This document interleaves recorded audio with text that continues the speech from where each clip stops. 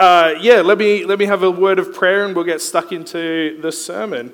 Dear Father in heaven, we just thank you for the absolutely beautiful day that we could call the Sabbath here today and just enjoy time with each other, fellowshipping with each other and fellowshipping with you, worshipping you, Lord, through the music, through the giving back to you, through discussing mission, through discussing your love to each of us, but also to the entire world. And Lord, we just want to bask in your presence through your Holy Spirit here today. That, Lord, that you're touching the very depths of our heart in a very significant and special way. And as we talk about this motif that comes through your word, Lord, that it just guides us into a deeper relationship with you. Lord, we pray that you remove any distractions that we might have and that you just bless us completely and utterly with your Holy Spirit descending onto our hearts. We pray this in your wonderful, blessed name, Jesus. Amen.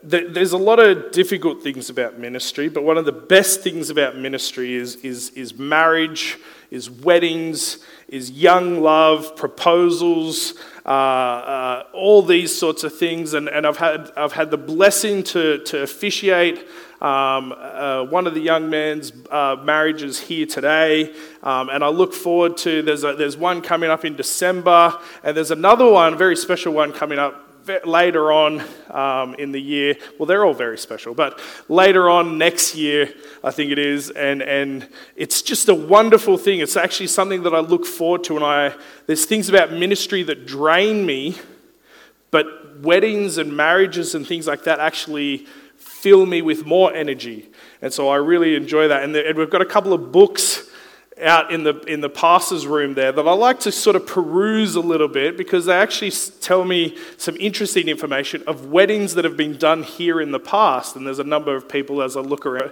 their names are in those books, of people that have been married here in this church by various other pastors and so on and so forth. But it is the very best thing, for me anyway, about ministry. And marriage is this really intimate relationship that two human beings can have and experience with one another. And that's why this type of intimacy or this type of relationship that human beings have with one another or can enjoy in marriage, that makes it such this interesting little window into the type of God that God is, or the very character of God, and a window into the purpose or the goal that God actually has for you and for me. And I understand, and I just want to take a brief moment to pause here. Not all of us have had a wonderful experience with marriage. Not all of us have had a great relationship, whether we've looked on into a marriage or we've been a part of one. And so when I speak about marriage today, and in terms of the context of God and marriage, I acknowledge, yes, there is faults and failures of humans today, and that has had an effect on marriage. But I also want you to recognize that when God talks about marriage and his marriage or relation to us, he's talking about the perfect context. It's very interesting how God sometimes references himself to us, whether that's through the differing of his names through the Old Testament, through the adjectives that coincide with God Almighty or God this or God that. But if you've got your Bibles, let's quickly turn to Isaiah chapter 54.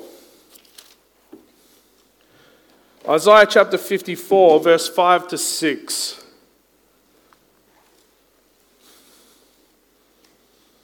Isaiah chapter 54, verse 5 to 6. And in Isaiah chapter 54, God says this to describe the type of relationship that he wants to have with his creation. Okay, so he says this. He says, for your maker is your what? For your maker is your husband. The Lord of hosts is his name, and the Holy One of Israel is your Redeemer. The God of the whole earth, he is called. And this marriage metaphor God uses actually over and over again, referencing the type or the quality of relationship that God wants to have with you and have with human beings. Once again, acknowledging that there are, in some of our experiences here today, I'm sure there's a number of us right here today that have experienced a failing marriage or a flawed marriage or a faltered marriage. But that's not God's ideal. And when God speaks about being a husband or in a marriage context, he's talking about the ideal. The verse continues, it continues in verse 6. He says this, "For the Lord has called you like a what? Like a what? Like a wife, deserted and grieved in spirit, like a wife of youth when she is cast off, says your God." So here is God through the prophet Isaiah. He's inviting us to feel feelings, inviting us to think thoughts of a woman who is being jilted, a youthful woman who has experienced rejection, a wife who has experienced rejection from her husband. Feeling feelings of a woman who has been jilted by her partner. And God, through the prophet Isaiah, wants us to pause just for a moment and feel what that feels like. What does it feel like to love and not be loved in return? What does it feel like to give yourself entirely to somebody else, but that other person does not reciprocate? What does it feel like in holy matrimony or holy marriage only to be rejected by the one that you gave yourself to? This should bring up our emotions. And what I would estimate as being one of the most painful experiences a human being can ever experience. For me personally, and I know I don't speak this from experience, and so take it as such, but I'd probably I feel certain that I'd rather be diagnosed with cancer than have my wife, Kelly, tell me that she no longer loves me. That's for me. I don't speak that from experience, and if you have had cancer, I apologize, or maybe you can relate to that, but I'm almost certain that I'd rather have the doctor come to me and tell me, "Cameron, you've got cancer," than my wife, Kelly, to say, "Cameron, I don't love you, I'm leaving." And God is saying, I'm calling you to myself like that woman. Like that woman forsaken and grieved, I'm calling you to myself like a young woman who has been refused by her husband. I'm going to be your husband. But I'm going to be a faithful husband. I'm going to be faithful to you in ways that he was not faithful to you. Do you hear what God is saying here? Do you see the contrast of experience, the juxtaposition between experience, where God is vowing or covenanting himself to being faithful, like a good husband to you and to me? I hazard a guess that we've probably all experienced unfaithfulness, broken relationships, to love and not be loved in return. And God says, you know what? I love you. I love you faithfully. I will be there for you. My love for you will be eternal, never to be broken, and you can depend upon it. Isn't that a fascinatingly beautiful and profound thing? That the God of the universe wants to be in that kind of a relationship with you and I. In Hosea chapter 2, verse 19 to 20, God prophetically speaks, and once again, using this marriage motif, he says this. He says, I will betroth you to me for how long? For a couple of days? For a week? For a year? Forever. I'll betroth you to me forever. The context is that we as human beings know what it's like to be loved and not to be loved in return. And we know what it's like to love and not have that love returned to us and have that love in fact violated. But God says, I'll betroth you to me forever. Yes, I will betroth you to me in righteousness and justice, in loving kindness and mercy. I will betroth you to me in faithfulness, and you shall know the Lord. That's to say, when you know what it's like to be loved faithfully, that you will know the type of God that I am, the kind of God that I am. When you experience from me faithfulness, you will know that that's the type of God I am, and that you were created to experience true and faithful love that is never ever violated. You will know. But let's have a look at that last line. I will betroth you to me in faithfulness, and you shall know the Lord. Let's look at that last line of knowing the Lord. Well, the Hebrew word for know is yada. Yada. And in the context of the verses in the Bible that it is used, it's usually used to describe, in fact, a sexual intimacy between two people. For example, in Genesis chapter 4, verse 1, it says, and Adam knew, or yada, Eve, his wife, and she conceived and bore her first child, Cain. This is this vulnerability or this openness, this closeness that two people can have, that they can't get any closer of knowing each other in this sexual union of a husband and a wife. That is what yada means. And God says that the relationship that exists between a husband and a wife, and that which you know is the most intimate relationship that two human beings can ever have, that they cannot get any closer, either physically, emotionally, or mentally. God says, I want to have that relationship with you. That symbolically, metaphorically imagery is intimate. It is like the closeness of the love of a husband and a wife, both in mind and heart, in this union together. And God is using that sexual union of a married man and a married woman as this metaphor or symbol for this spiritual union that He desires to have with each of us. In fact, the Apostle Paul grabs hold of that in Ephesians chapter 5, verse 31 to 32. He recognizes this because he knows the Old Testament, he knows the Scriptures, and he brings that forth in Ephesians, and he says, for this reason, a man shall leave his father and mother and be joined to his wife, and the two shall become one flesh. This is a direct quote from Genesis chapter 2, verse 24, describing the union between a man and a woman, a husband and a wife. And for the whole chapter, Paul is speaking it to husbands and wives and encouraging them into a loving, fulfilling marriage with one another. But just for a moment, he decides to use it for a greater analogy. Because the very next verse, he says this.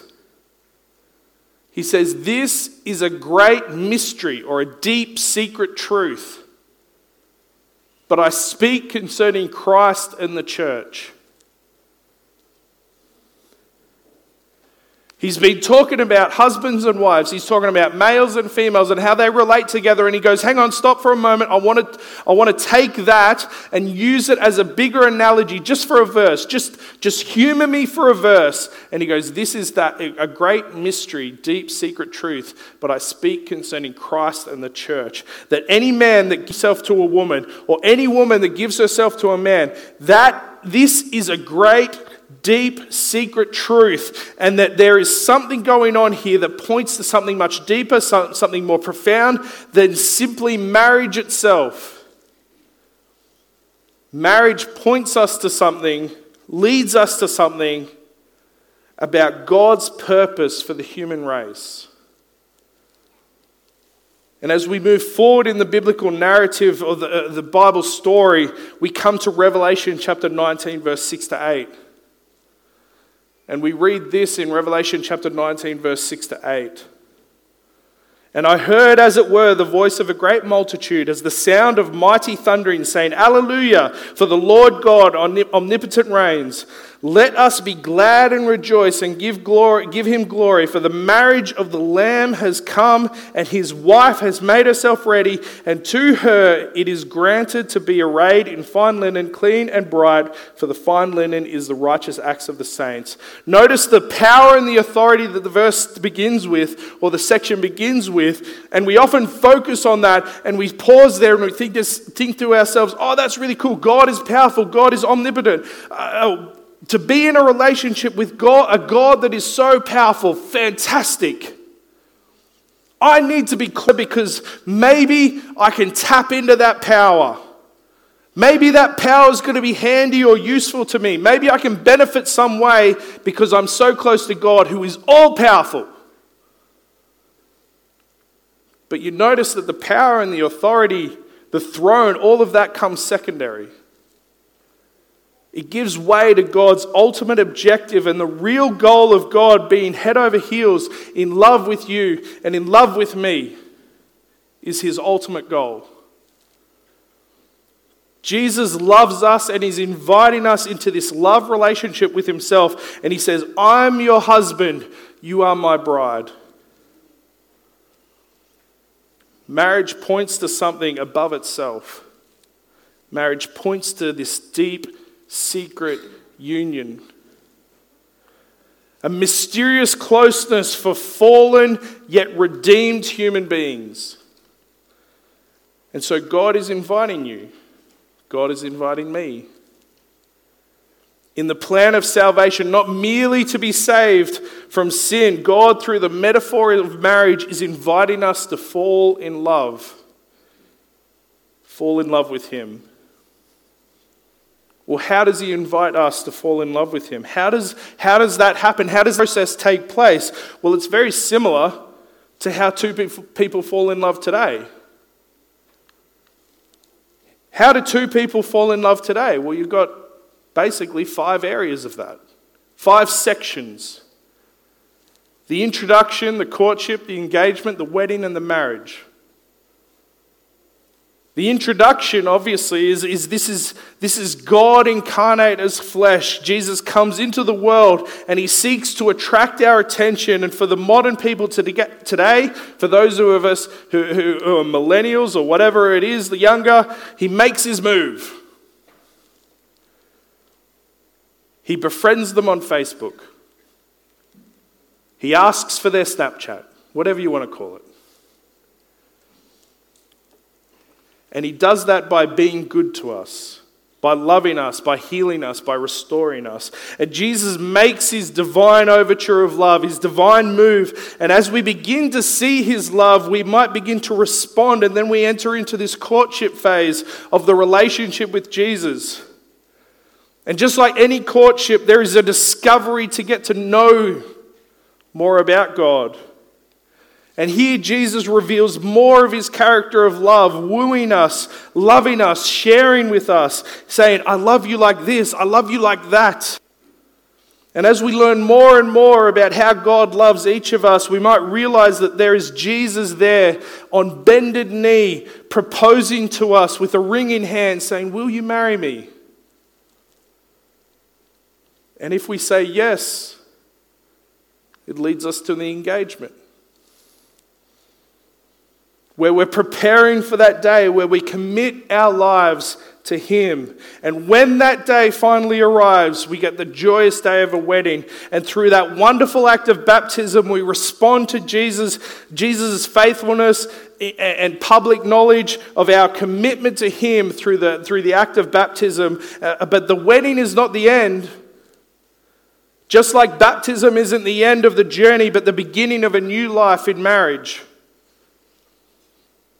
And then we have the marriage and the joys of life lived with Jesus, with the expectation of his soon return, all the while sharing with the world, with those around us, the joys of being married to a God that is faithful, a God that cares for us, a God that is intimately invested and interested in us.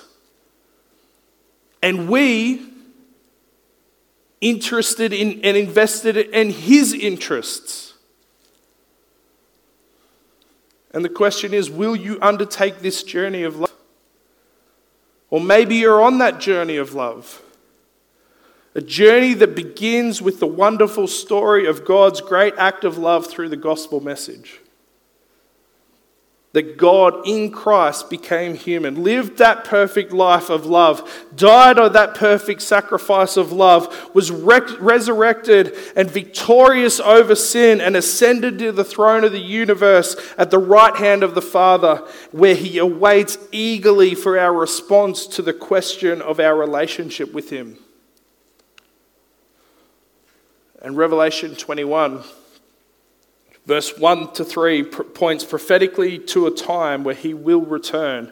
And it says, "Now I saw a new heaven and a new earth. For the first heaven and the first earth had passed away. Also there was no more sea. Then I, John, saw the holy city, New Jerusalem, coming down out of heaven from God, prepared as a bride adorned for her husband. And I heard a loud voice from heaven saying, Behold, the tabernacle of God is with men and women. He will dwell with them, and they shall be his people. God himself will be with them and be their God." This little planet of rebellion, this little planet of earth, fallen human race, the lowest of the low, sinners that have turned away from God, are those upon whom God has set his heart with unrelenting, passionate love, that is wooing us back into a relationship with himself, bringing us back into union with him, the matrimonial union between Christ and his people. His church living forever together in the New Jerusalem of husband and wife in a beautiful ultimate sense of relational intimacy that is beyond our comprehension. And according to what we've just read in the Revelation, the city of Jerusalem, or the city of the newlyweds, this new Jerusalem will descend onto this earth, and God himself will dwell with us here on planet Earth, an earth made new. The planet Earth will be the center of the universe, and God himself will be here with us.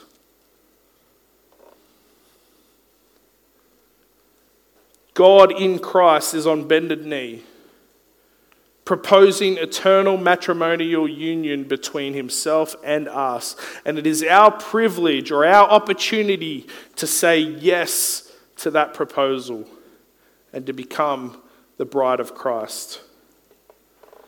And in so doing, we will know a relationship with God, a closeness with God, an intimacy with God that is more near to the heart of God than anything else in the universe. That's the invitation. It is not merely God's purpose to save us. It is so much more to live with us for all eternity with benevolent love. And we will know a relationship with God through Christ that is close as close can be. Not only will we be redeemed, we will be the bride of Christ. And this is the great mystery that Paul describes. Can you conceive of a more wonderful relational destiny for you? Is there anything in this world that can compare to what God is offering in Christ? God and us in a loving, faithful union for all eternity. That is the invitation for you and for me. And my hope and my prayer is that your answer to Jesus being on bended knee is yes. My answer to Jesus is yes. And in the light of the love, or his love for you and me, in the deepest part of your heart, say yes to the proposal of Jesus to be his bride forever. Let's pray. Dear Father in heaven, what strong imagery that you bring forward with the marriage motif, the marriage subject throughout the Bible. And yes, we live in a fallen world with a sinful humanity. And when we look at marriage here today, we see possibly anything but perfection. But Lord, when you talk about marriage, you talk about the faithful covenant, complete love, complete union between yourself and humanity. And Lord, that is the perfect marriage. And when we see that picture of Jesus on the cross, dying, bleeding for each of us, bearing our sins, bearing our pains, really that's Jesus on bended knee with a ring in hand, asking each of us in the depth of our heart, will you marry me? And Lord, my prayer is that each of us here respond with a yes. We respond with a yes, saying, yes, Lord, we will be your bride. Yes, Lord, we will marry you. Yes, Lord, we will be in a relationship with you for eternity. And that it's not just about saving us, it's about what comes along with the relationship. Knowing that you are intimately invested in each of us. And as we grow in that relationship, Lord, we begin to understand that, Lord, your interests are others as well, and that our interests align with yours, and that our investment aligns with yours, and that we too approach others with the same offer that you have had to us, and we present you to others, saying that you are on bended knee, offering marriage to others. So Lord, we thank you for that beautiful motif, that beautiful subject, that beautiful illustration of a relationship with you. And Lord, I pray that we respond in the affirmative. We respond with a yes. And that we can then become the example to those around us. I pray this in your wonderful blessed name, Jesus. Amen.